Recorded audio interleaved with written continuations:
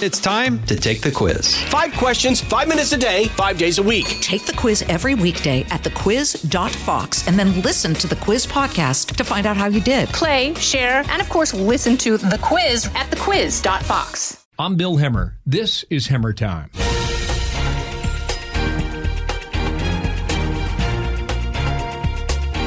There are few people who bring a level of enthusiasm like my guest today. He is one of my favorites. He's Mike Massimino, former astronaut, and we spoke about the events of this past month. One of the great things that you bring to a conversation is that you know how to teach about space. And that's very flattering. Thank you. You kind of do it, too, up at Columbia. I do it as best I can. What did the last week mean to you? It was a really very special week for me. With all the things that were going on, a lot of the programs, the discussion you and I had about it, brought back a lot of the memories. I was down at the Kennedy Space Center. Also getting to know the men who were involved. I got to know, I think I met almost all the moonwalkers, but I've become friendly with Mike Collins. I met Neil Armstrong. I've kind of gotten to know Buzz a little bit, been better friends with guys like Alan Bean and Charlie Duke and Harrison Schmitt, and getting to meet those heroes, now realizing, when I was 6 years old, watching them walk on the moon and idolizing all of those men, wanting to grow up to be like them, and then having a chance to. Let me just stop you there. Know them. You're how old today? I am 56 years old. So when you were 6 years old, you watched the landing on the moon. I did. And you remember that? Very clearly. I remember the whole mood. I remember the launch. I remember seeing, and I remember learning about them and going to the library and reading everything I could about those guys, and I wanted to grow up to be like them, not just for what they were doing, but for me, who they were and what they represented. I thought they were the ultimate American hero. They showed, to me, they represented everything that was good in the world, and I felt as a little boy, that's the way I wanted to be. Well, you felt that they represented everything that was good in the world? I did. I felt like what they were doing was, to me, it was like when the people I admire. My father worked for the New York City Fire Department, and I remember growing up and learning about what policemen and firemen did and people in the military, what they did to help people and serve the country and serve others. And to me, the astronaut was kind of, in my opinion, like the ultimate of that. They got to do some really cool stuff. They got to explore, but yet they were doing something that was good for the world. Did you make a career decision when you were 6 years old? I formed a dream back then, Bill, and that became my passion, but I didn't do much about it. As I got a little older and I started learning about myself and realizing more about the reality of what they did, it became to me something that I thought was impossible, that I could never do that. I didn't see myself as being one of those people that could do that, and I kind of crossed it off the list of career possibilities until I got out of college. Really, when I was a senior in college, I saw the movie The Right Stuff that came out that year, and that rekindled my interest. I read the book, and I started learning more about what was going on. At that time, it was the mid-'80s with the space shuttle program flying, and I found out that it was different, and that the astronauts now were different than they were. They weren't just military test pilots. They were still that, but there were so many other things. I would think about the level of patriotism that the whole moon mission brought to America, because you've got a parallel race at that point with the Soviet Union. Yep. Yeah, it was huge. It was the Cold War. It was the way, in some ways, that we were competing with the Russians, the Soviet Union at that time. And now we cooperate with the Russians in space and with other countries as multinational, of course, International Space Station. But they were beating us on some things. They were ahead. Yeah, they launched Sputnik and shocked the world with that. That was the first satellite. 61? Yeah, I think it was well, we should check the dates. Okay. We got somebody who can do that, wasn't it? That might have been 59. I think that was still the 50s, the end of the 50s. I think Eisenhower was still president then.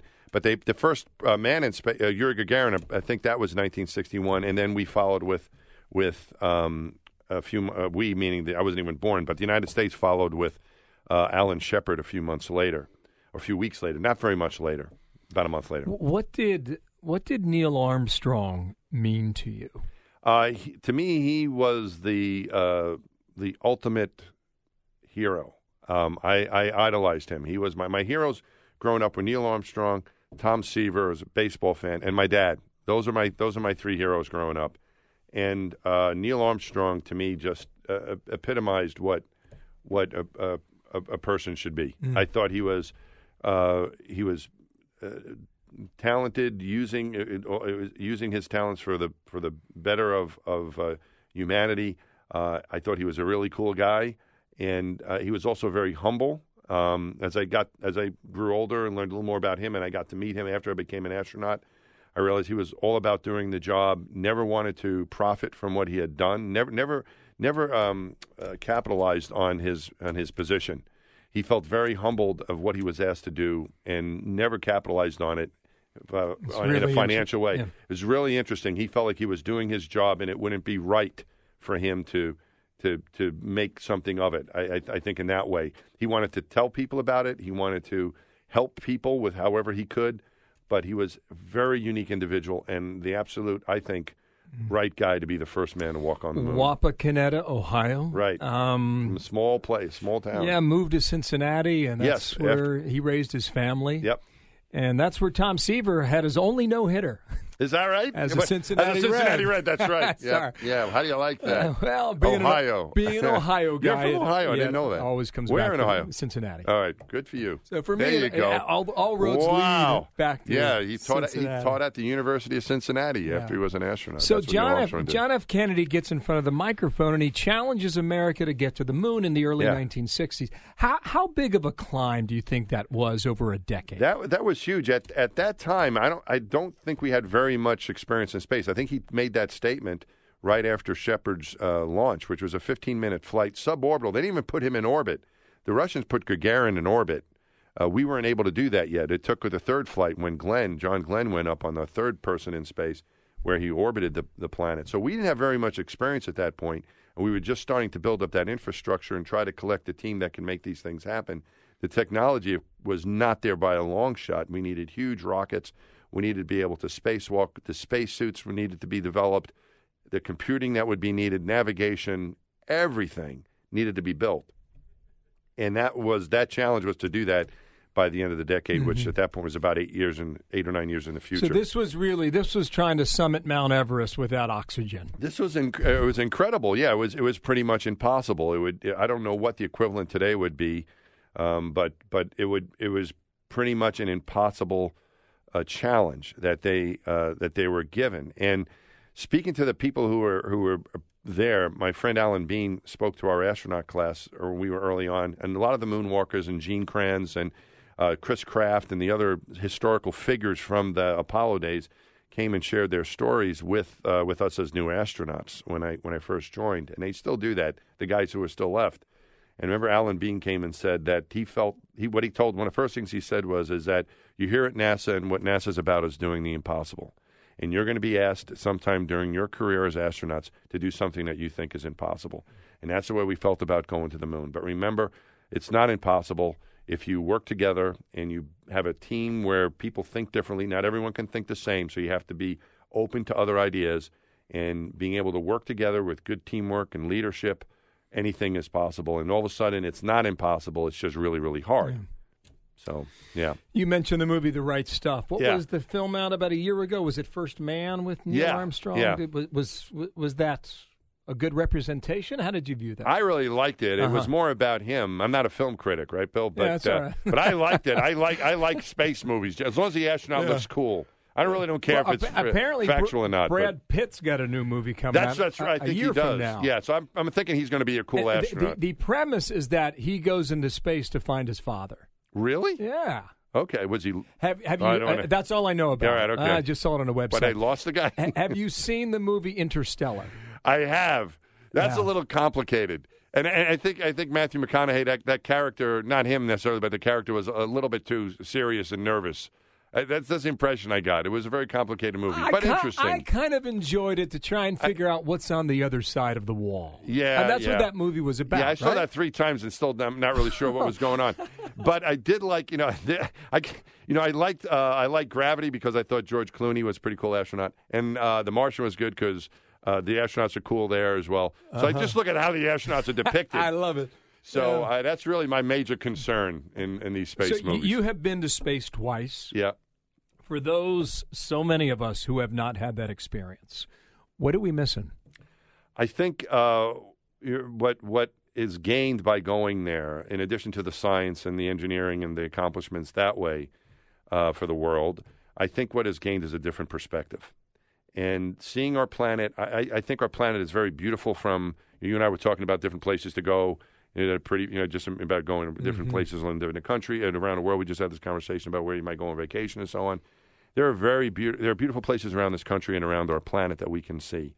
But I really think that the true beauty of our planet is seen from space, and it gives you a different perspective of who we are. When I viewed the planet from space, it changed my vision of the planet. I think we are living in an absolute paradise. I think we are very, very lucky to be here. I can't imagine any place more beautiful than our planet. I do think there might be life out there somewhere. In fact, we haven't found each other yet, but I can't imagine any place more beautiful than our planet. And also the concept of that we're all citizens of the planet. I grew up thinking I was from my neighborhood in New York. Then I was a New Yorker. When I was in college, I represented myself. I thought I was a New Yorker. And then, of course, as an astronaut, I'm an American. I have the American flag on my shoulder. And I'm always going to be all those things. But I think after seeing our planet, I also think of myself really as a citizen of our planet Earth. And we're all that. That is our home. My home is Earth. You knew Gene Cernan? I met him a few times, okay. yes. Gene Cernan I didn't know him very well, but I knew him I met him a few times. I think it was the last man. He was the last man to step off the moon. So Gene Cernan was number 11, and then Jack Schmitt was number 12. But Jack went in first. So Gene was the last guy to step foot off the moon. So this was 72, 73, I think 72, sometime in 72. We got to check these dates. Yeah, we do. Yeah. We had to. Are we right on that? 72. 72. Right, our expert says. Excellent. Circle gets a square. He told us a story one time about how he determined that there is a God. Really? And that is when he was in space, circling the moon and looking back at this great vastness in front of him that was all black and all dark. Yeah. And there was this one shining bluish, greenish orb in the distance, and that was Earth. Yes.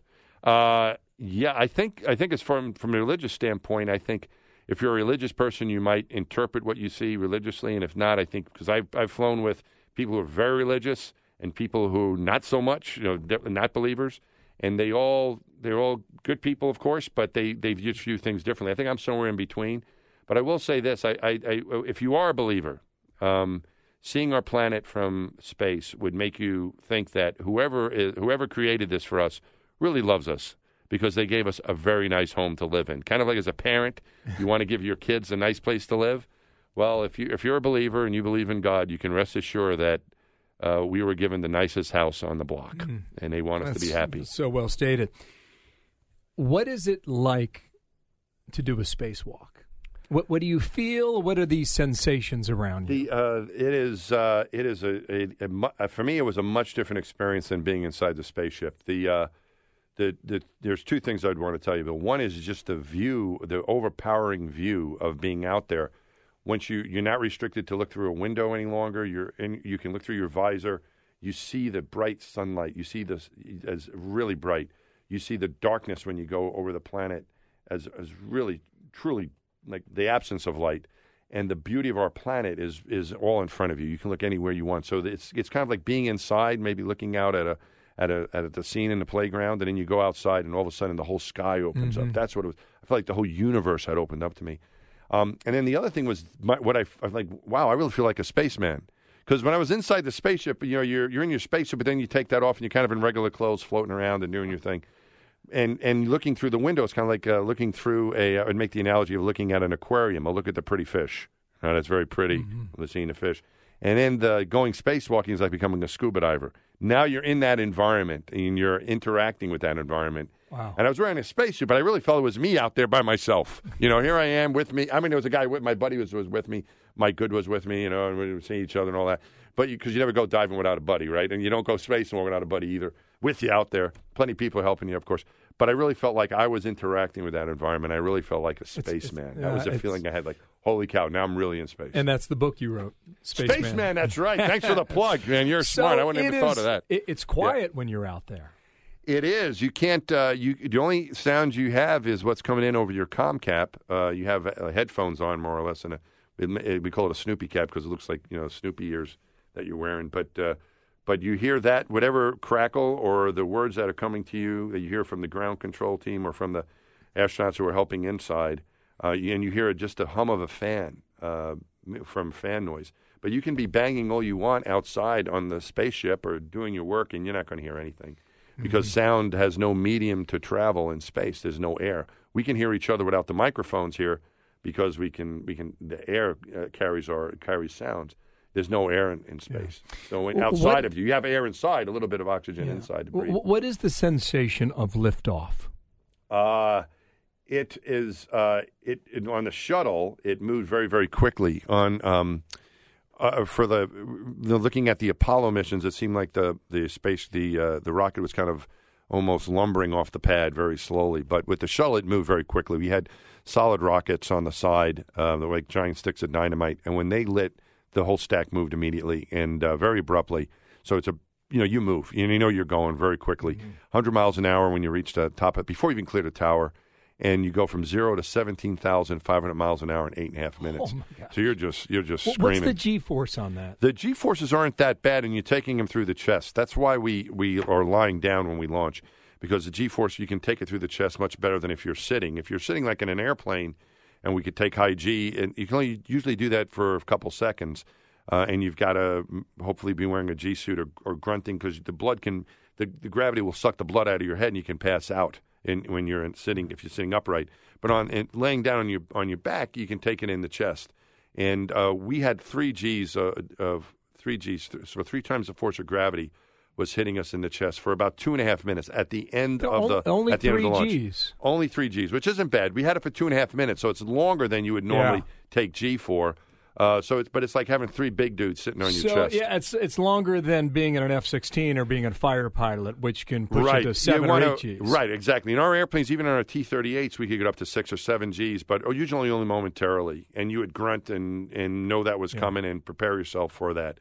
But when you're depending on your body position, where it's easier for us to take G-forces lying down because you get it in the chest, you feel it. It's like having a pile of bricks on your chest. But it's not going to hurt you. I've never thought about that. Yeah. That's great. Yeah. You've orbited Earth. Yep. Clearly. Yeah.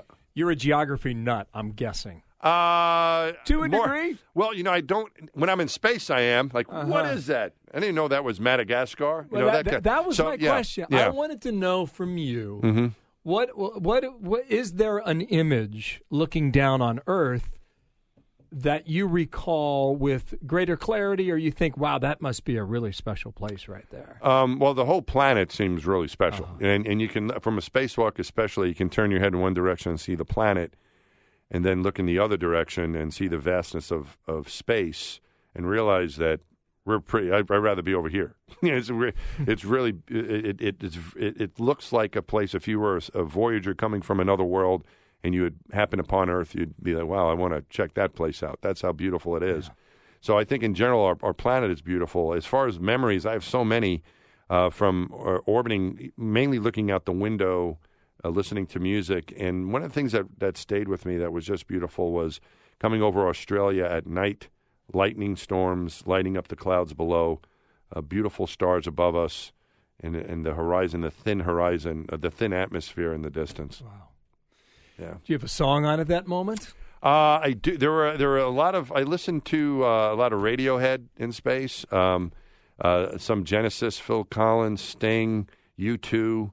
That was my favorite music, and also some soundtracks. Thomas Newman, who's a composer, Meet Joe Black, John Barry's Dances with Wolves. Some of those soundtracks, those like epic movie soundtracks, went really well with the scene outside. That's beautiful. Yeah. Wow. You could argue that 1969 was the golden age. I could argue that 2019 is the golden age. Let's go with that, because it's now. Do you believe it? Of space travel? Yeah. I think 1969, because of what happened with the moon, is going to be marked in history. And I realized this as a little kid. I remember thinking very clearly on the launch day of Apollo 11 that this was the most important thing that had happened in 500 years. That's just what I felt about it. I felt you go back to the explorers discovering the new world. That was what we were learning about in school when I was in first grade. That was 500 years earlier. And I felt like this was the most important thing that happened since then. This is just my opinion as a little boy. And that this was going to be the most important thing that's going to happen for the next 500 years. That 500 years from now, little kids were going to be learning about this day. That's what I felt about it. And I still feel about that way. I don't think we're ever going to top it. Mm-hmm. But I do think we are coming into more of a maybe a golden age where space travel will become more commonplace. That's why I asked that question. That's I do feel about that. But I think we're kind of like back in the early days of aviation, where it was used by governments or for barnstorming. We really didn't know what to make of the airplane at the time, right? It was more of a and that's the way there's a lot of technology. Cars, when they first came out, they thought they were a gimmick, the motor car, and now look at the role that's had throughout history. And airplanes, I think, were the same way. We really didn't know what to make of it, and now we have a thriving airline industry. People are traveling all over the place. I think that's where we are right now. We're in that kind of transferring from where mainly governments are sending people to space, flying things in space, and maybe it's trying to figure going from the barnstorming government era into where it's now going to be a thriving space business. Jeff Bezos is into this. Elon Musk is into it. There's a lot of money into Branson. this. Yeah, right. Branson. You could argue we're in the very early stages of private space travel. Yep.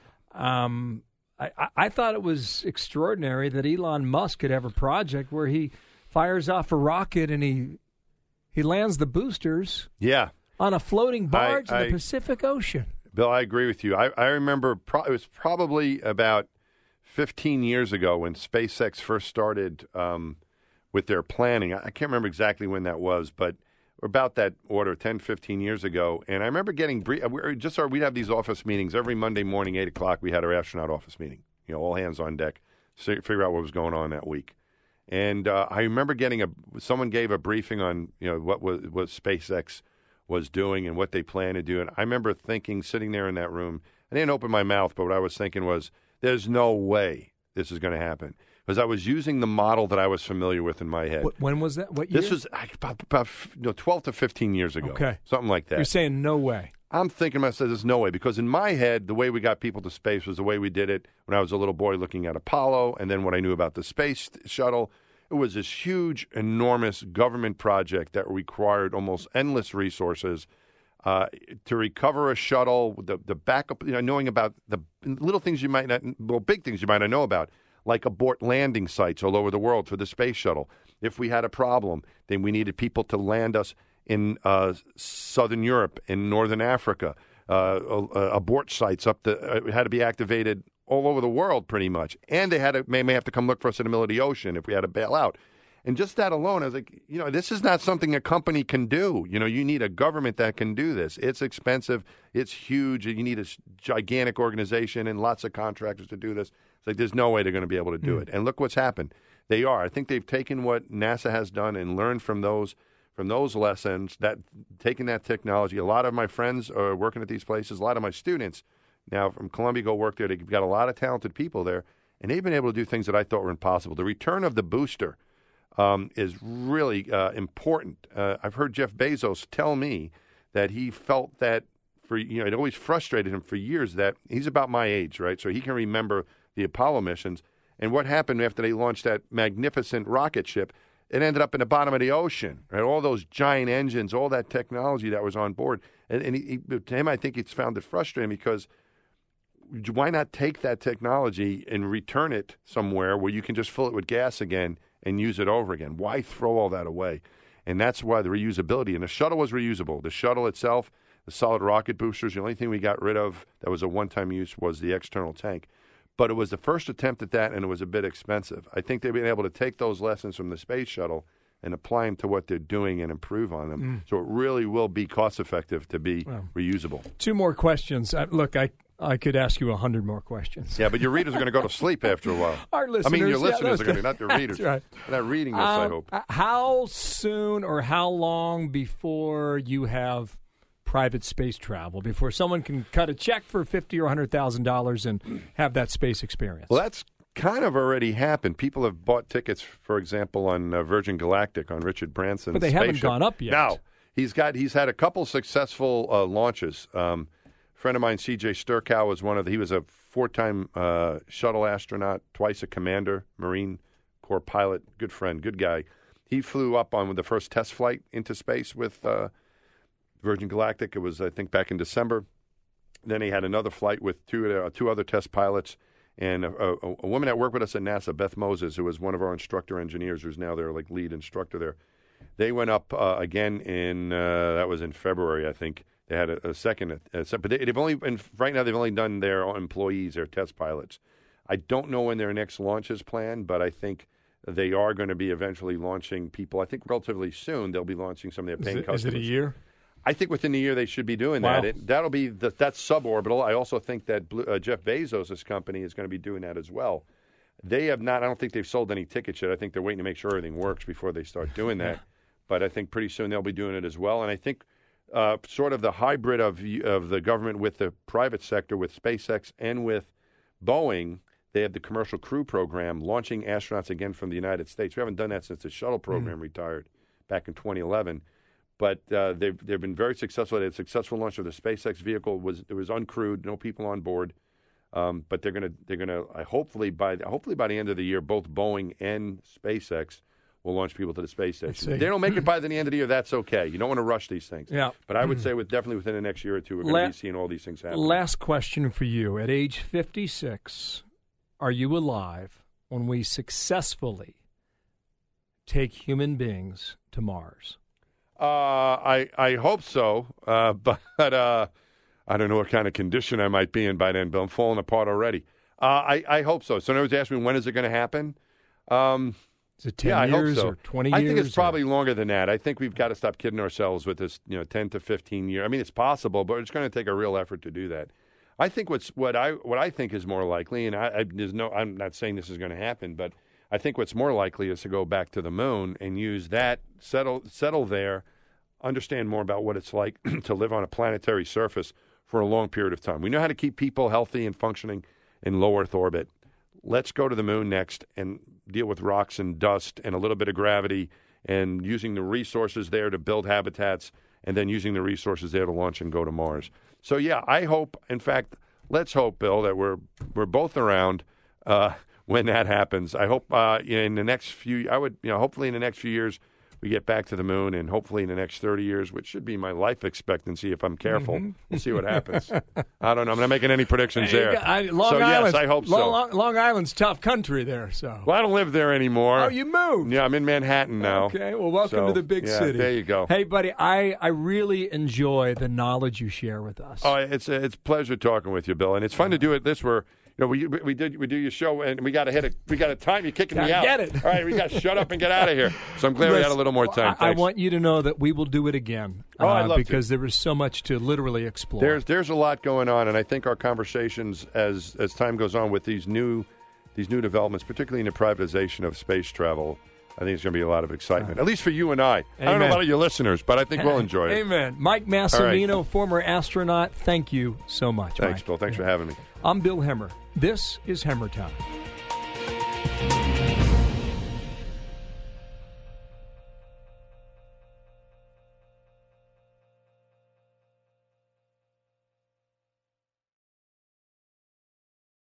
From the Fox News Podcasts Network. Subscribe and listen to the Trey Gowdy Podcast. Former federal prosecutor and 4-term U.S. Congressman from South Carolina brings you a one-of-a-kind podcast. Subscribe and listen now by going to foxnewspodcasts.com.